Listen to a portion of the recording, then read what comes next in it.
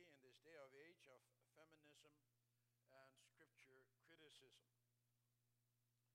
According to the critics, what you find in this text is the way that the world of that day thought. In those days, women were seen as inferior creatures. Thankfully, so they say, we have advanced much in our thinking.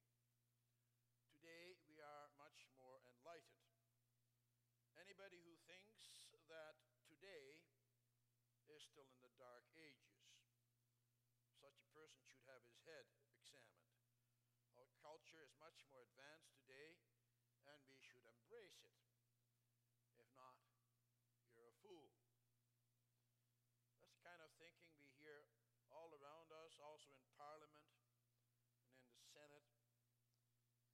For example, about 11 years ago, Sarah Schweial, a member of the Senate, moved a third reading of Bill C-250 to make it a criminal offense to speak out against homosexuality. In so doing, he quoted this passage from Timothy, not because he believes it, of course, but in order to show how hopelessly outdated the Bible is, not only on the issue of homosexuality as such, but also on the issue of the place of women in society. This is what he said in the Senate. There are many passages of scriptures of the New Testament that deal with the status of women. Let me quote 1 Timothy 2, verse 11 through 15, which states, "A woman should learn in quietness and full submission. I do not permit a woman to teach or to have authority over a man. She must be silent." Let me read another. 1 Corinthians 11, verse 7 through 9 states, "For a man is the image and glory of God, but woman is the glory of man. For man did not come from woman, but woman from man. Neither was man created for woman, but woman for man. For this reason, and because of the angels, the woman ought to have a sign of authority on her head." Honorable senators, if you want to hold these beliefs, you are absolutely free to hold them. Thus far, the senator.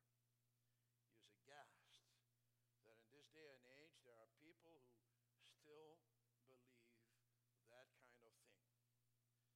Such thinking has also infiltrated, unfortunately, the Reformed churches.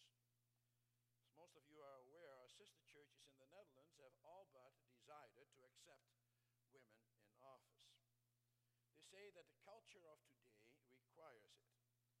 They're going in the same direction as the Christian Reformed churches on this continent decades ago, for they use similar argumentation. In the Banner, which is the official monthly publication of the Christian Reformed Church, there is a question and answer column. In one of the issues, the question was asked, why do women serve as pastors in the CRC when the Bible clearly prohibits it? In 1 Corinthians 14, 1 Timothy 2. Is God wrong? Are God's creatures right? We need to get back to studying the Word of God and obeying it. And then the following answer was given by Reverend George Vanderwhite.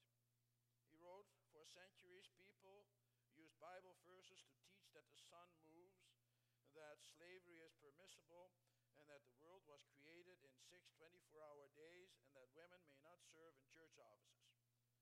Today, none of those positions is universally accepted, not because Christians are not studying the Bible, but because Christians are also considering the times, culture, and intent of the Bible writers."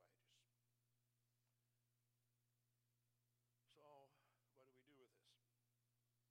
Are these people right in saying that a passage such as this is hopelessly outdated, and that we have to go along with the culture of today, and not the culture and the times in which these words were written? That the churches had it wrong for thousands of years when they believed these things, and now all of a sudden we're enlightened and know much better what God wants from us. It's true that for modern man and for sloppy Bible readers, this text is somewhat of a problem. They don't know quite what to do passage such as this. They either want to ignore it or explain it away through exegetical gymnastics.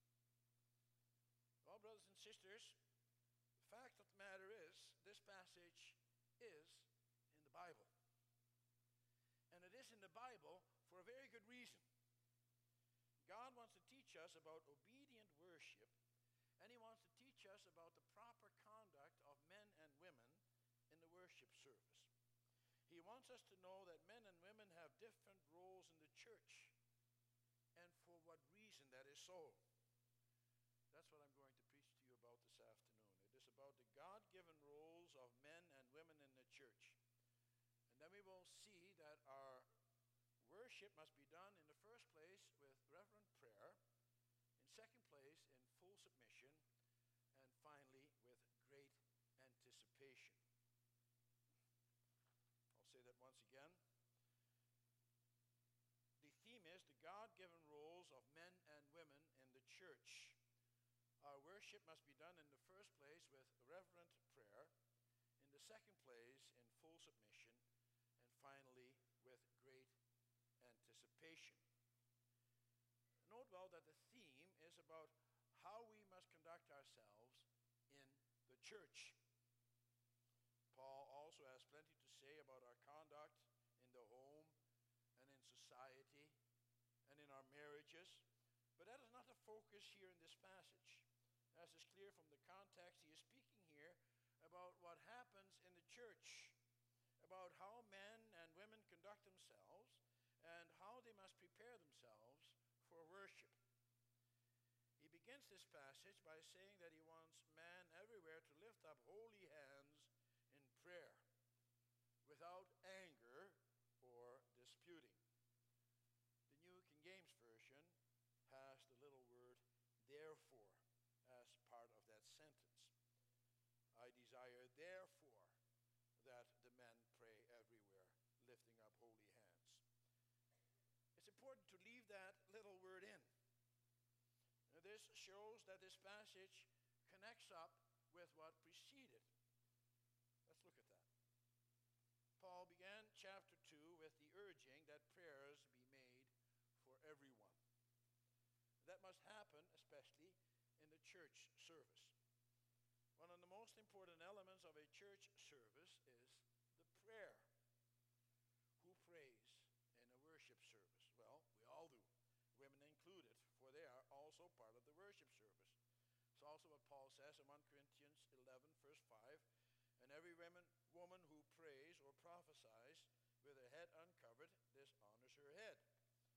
However, there should only be one person at a time in a worship service who prays out loud, who leads the worship service, else it becomes chaos. Prayer has to be taken very seriously in the worship service. But as we know from other passages in the scriptures, sometimes it would happen that things were not always done in such an orderly fashion. Just think about what Paul writes in 1 Corinthians 14, which we read together. There were all kinds of disruptions by men and women alike. Things did not go in an orderly way in the worship services. Men and women would argue together and interrupt each other and behave poorly. Paul says this is happening because the people are not preparing themselves properly for the worship services. And that is why Paul now gives to Timothy to pass on his instructions to the churches. First, he addresses the men. Listen to what he says. He says that he wants men everywhere to lift up holy hands in prayer. Everywhere. Everywhere refers to every place of worship. In every place of worship, men have to lift up their hands in prayer. Note well that we do not do that when we pray, do we? We bow our heads, we fold our hands, and we close our eyes. The Bible describes all kinds of prayer postures.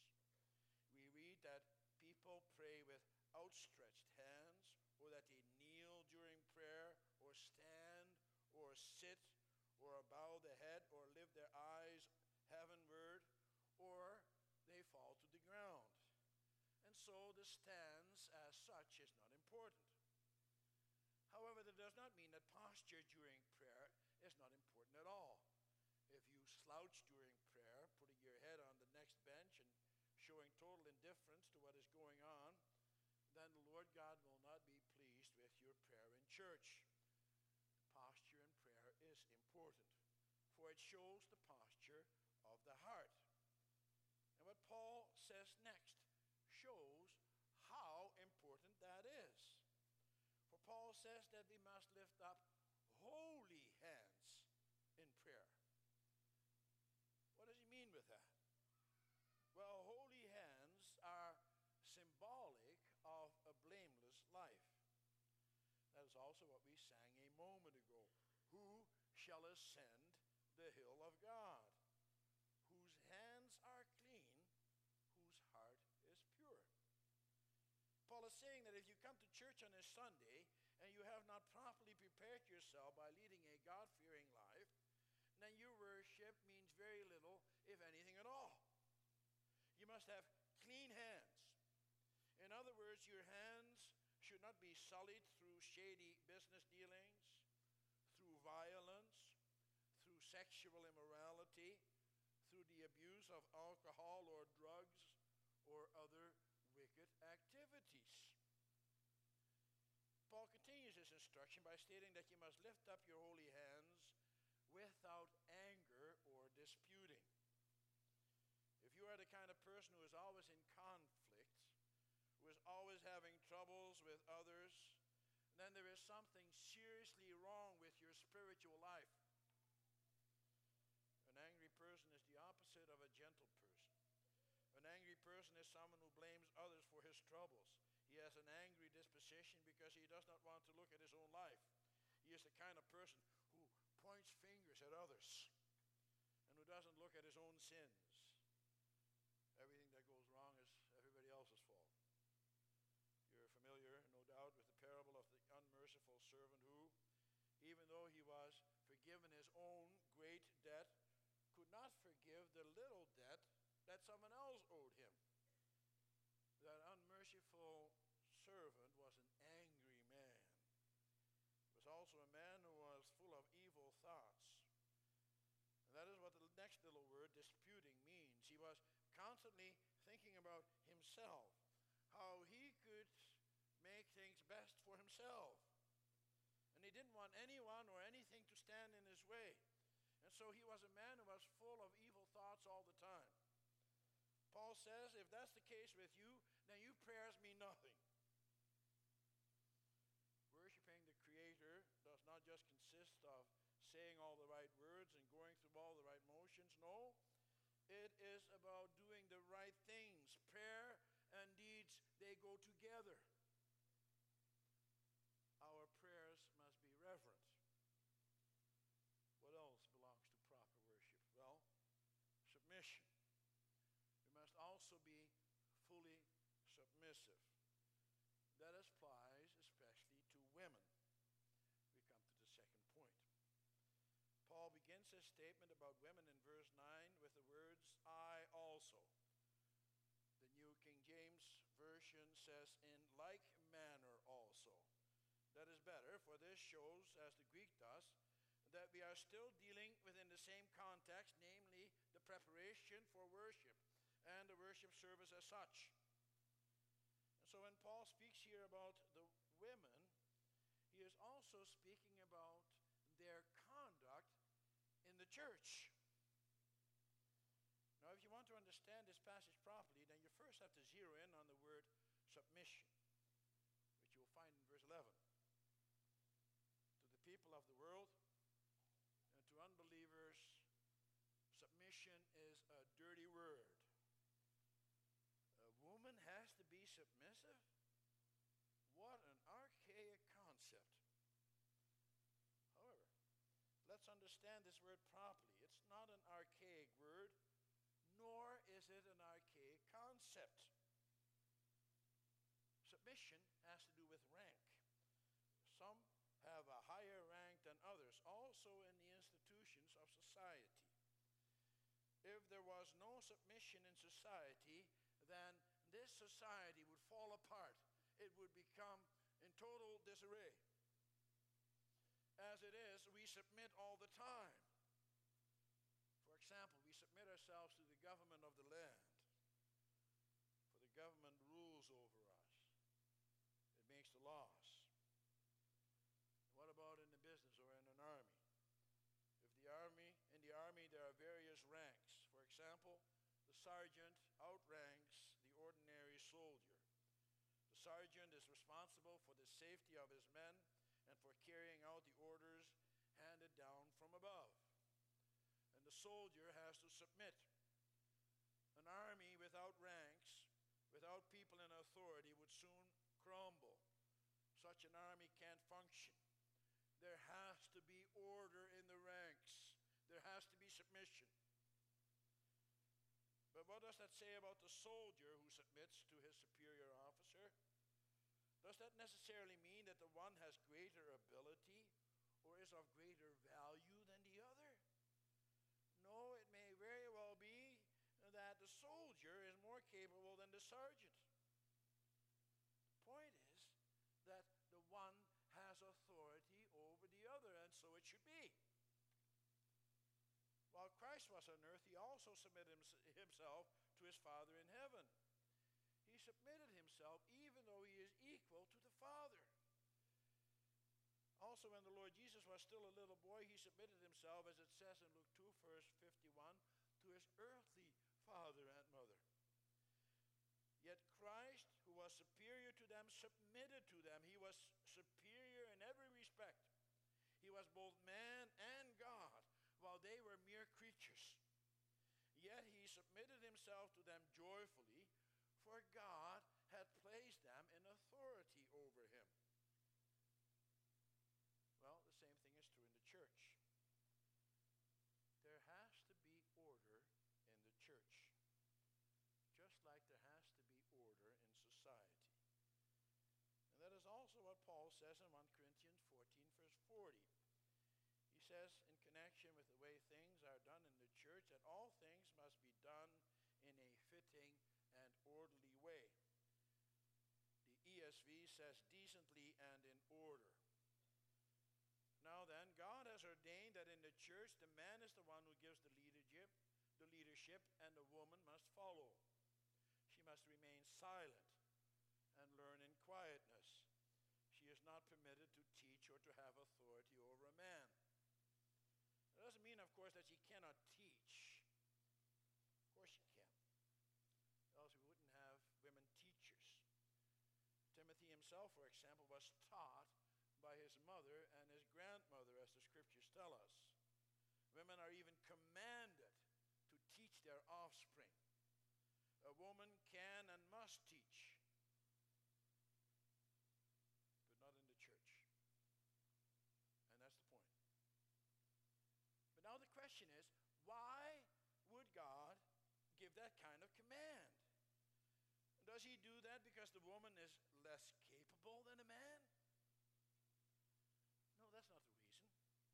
Some women are much more capable than a lot of men. It has nothing to do with ability. It has nothing to do with the one being better or more valuable than the other either.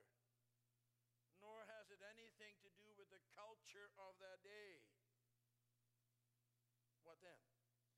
Well, it has everything to do with what happened in paradise at the time of the fall into sin.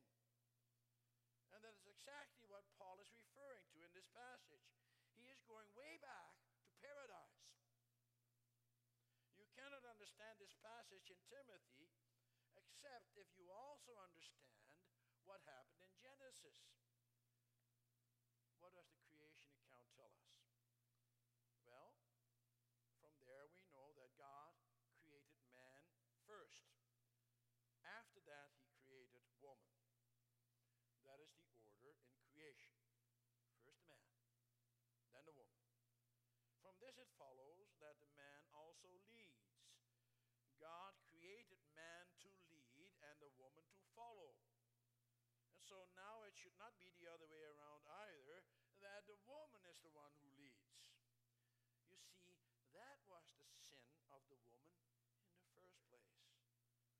The woman who was to follow her husband took the lead in sinning. She is the one who first listened to the serpent. At that time, the woman did not see her place in creation. That, of course, doesn't excuse Adam, not at all. He is just as guilty as Eve, for he let her do this and he listened to her. But that's not the point that Paul is trying to make here. He is not talking about who is more guilty than the other.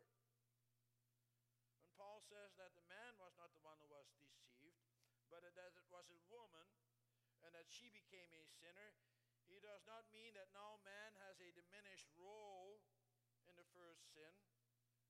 Just think about what he says about the sin of Adam in Romans 5, verse 12 and following. He says there that in Adam we all sinned. Here the woman is not even mentioned. She is included with the man. But that's not the point here. What is his argument? The argument is that the woman sinned in the first place by not allowing Adam to lead. And that may not happen in the church. The man was created to lead and the woman to submit to the man. But what exactly does submission mean? Well, as we saw, submission is not subjugation. What is it then? Well, when a woman submits to a man, she recognizes God's order and she joyfully obeys it, for that is God's will. And a man must lead in the way that the Lord Jesus Christ himself leads the church, in love, in service, not by ordering others around. The Lord Jesus didn't do that either, did he? Christ served, for he came to serve and not to be served, as he says in Matthew 20, verse 28. He gave up everything for his bride. The church was the recipient of everything he had to give, his glory, his life. That's how he led. That's how he took the initiative. And therefore the church, the bride, must follow her groom, Christ, and the woman must do the same thing with respect to her husband. The Lord God has a different task in mind for a woman than for a man. A glorious task. When Paul says that a woman is saved through childbearing, then once again he goes back to what happened in paradise. Paul has in mind here the curse upon the woman because of sin. For what did the Lord God say in paradise? He said, I will greatly increase your pains in childbearing. With pain you will give birth to children. Your desire will be for your husband, and he will rule over you.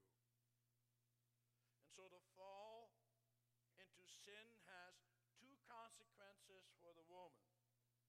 In the first place, the bearing of children will be a painful experience. And in the second place, the man will rule over her. It is both these matters that Paul addresses here. The woman has to submit to the man, not only because that was the order in creation, but also because of the curse that he put upon the woman. And so the culture is not determinative, but the order in creation is. Oh, sure, biblical principles are often drawn from the culture of biblical times, such as the way they wore their hair and the kinds of practices they were engaged in. Many of those practices we no longer adhere to in this day and age. Slavery, for example. In his world, the Lord Jesus instructs slaves and slave owners how to conduct themselves. But he does not thereby condone the practice of slavery as such. On the contrary. And the same thing is true of marriage. There are many examples in the Bible of men with more than one wife. Those situations are described in the Bible in practice, but not accepted as a practice. Jesus himself went back to the way it was in paradise, namely that the husband should only have one wife and the wife only one husband. Anything else is perversion. Here we have the same thing. Submission is a creation ordinance. And that means that it is normative for all times and places and cultures. A godly woman who understands that will also be greatly blessed. She can be full of anticipation for the great hope that God gives us. That's the way it is for all of us. For God blesses us through the women in the church. That brings us to the third point. Paul says that the woman will be saved through childbearing. What does this mean? The commentaries tell me that this is one of the most difficult passages in the scriptures. But is it really so difficult? Not if you see this in the context of what happened at the time of creation and the fall into sin. The good news in this passage is that the curse upon the woman was removed. For what did the Lord God do? Well, he made promises to both Adam and Eve, but he promised to Eve that through her seed the world would be populated. And that is why Adam also named his wife Eve, that is the mother of all living.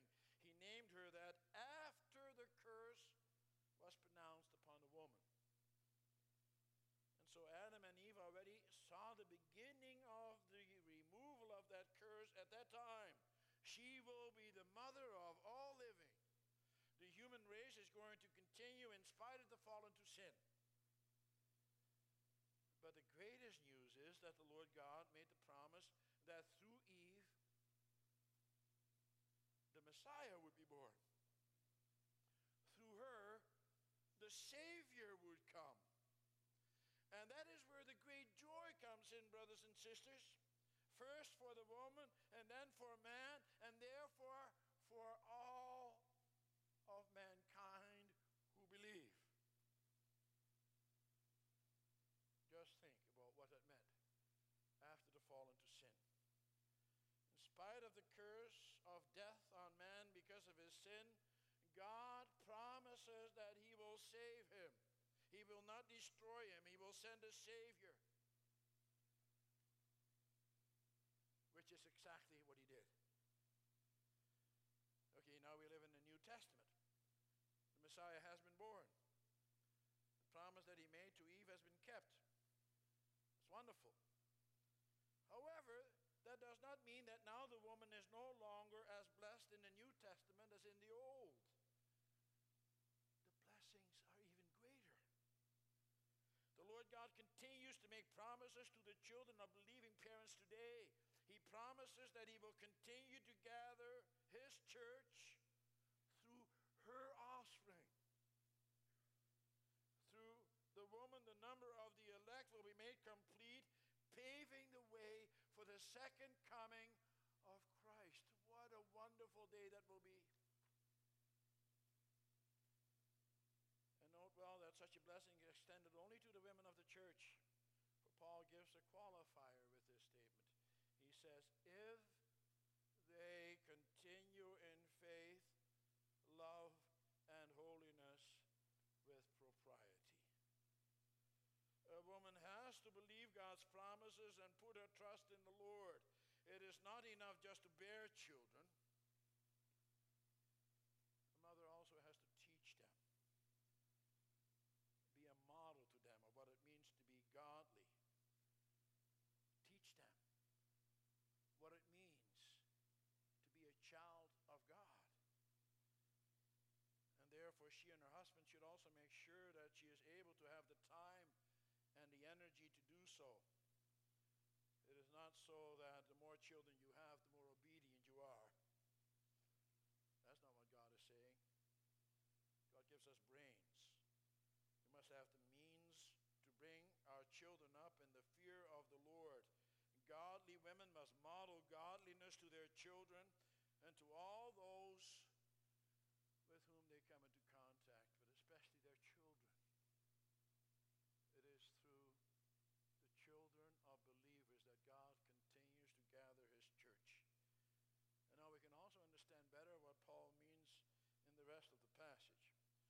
of all, he says that women must dress modestly with decency and propriety, not with braided hair or gold or pearls or expensive clothes.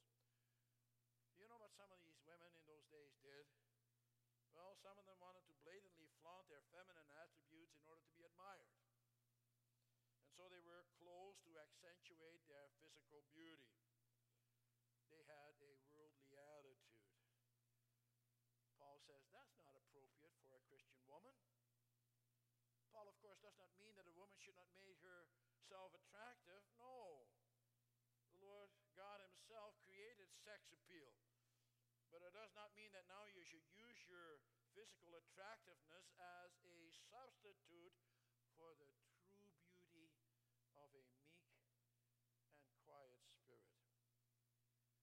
Peter addresses the same matter. He says in 1 Peter 3, verse 3 and 4, your beauty should not come from outward adornment such as braided hair and the wearing of gold jewelry and fine clothes. Instead, it should be that of your inner self, the unfading beauty of a gentle and quiet spirit, which is of great worth in God's sight. You may ask, well, what's wrong with braided hair? Well, some of these women also wanted to dazzle others with their wealth. For these braids were very popular during Paul's days. No expense was spared to make them dazzling. The women would ornament them with pins of ivory or silver or gold. Some of them had jeweled heads, and others with even more expensive jewels, such as pearls. And the braids, they would be dazzling. Some of these ornaments would be so expensive that they were beyond the means of the average church member. Paul says, that's not what it is about. That's not what true worship is about. That's not how you comport yourself. A Christian does not flaunt his or her wealth.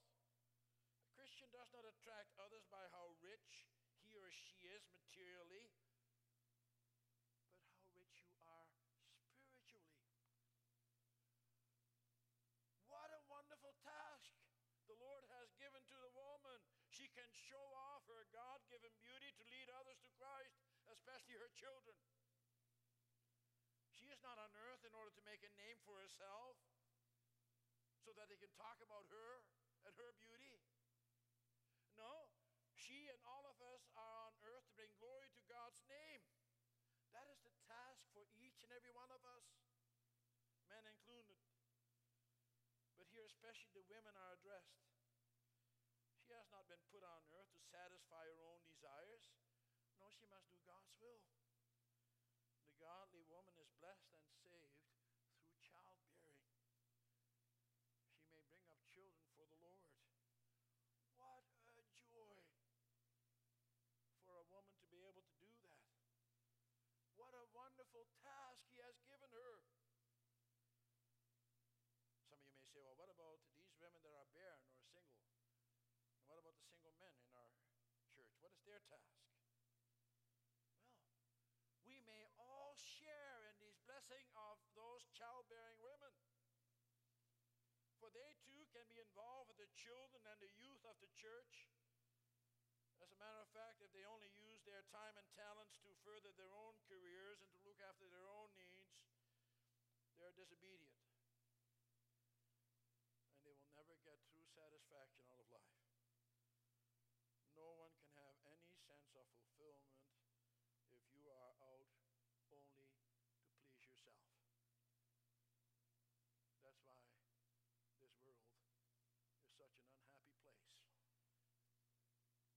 God has created us as a community together, as women and men and children.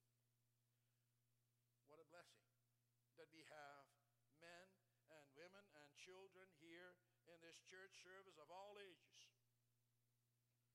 How God has blessed us. And what a blessing it is that we may serve one another in our homes and in the church. God gives all of us a wonderful task. We all have a role to play. And God tells us what it is. Brothers and sisters, that includes you, young people. Let's not deviate from that. Let's not let our current culture dictate how we should behave.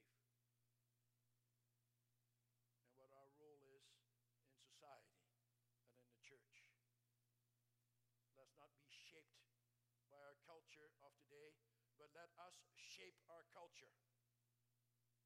For worldly cultures come and go,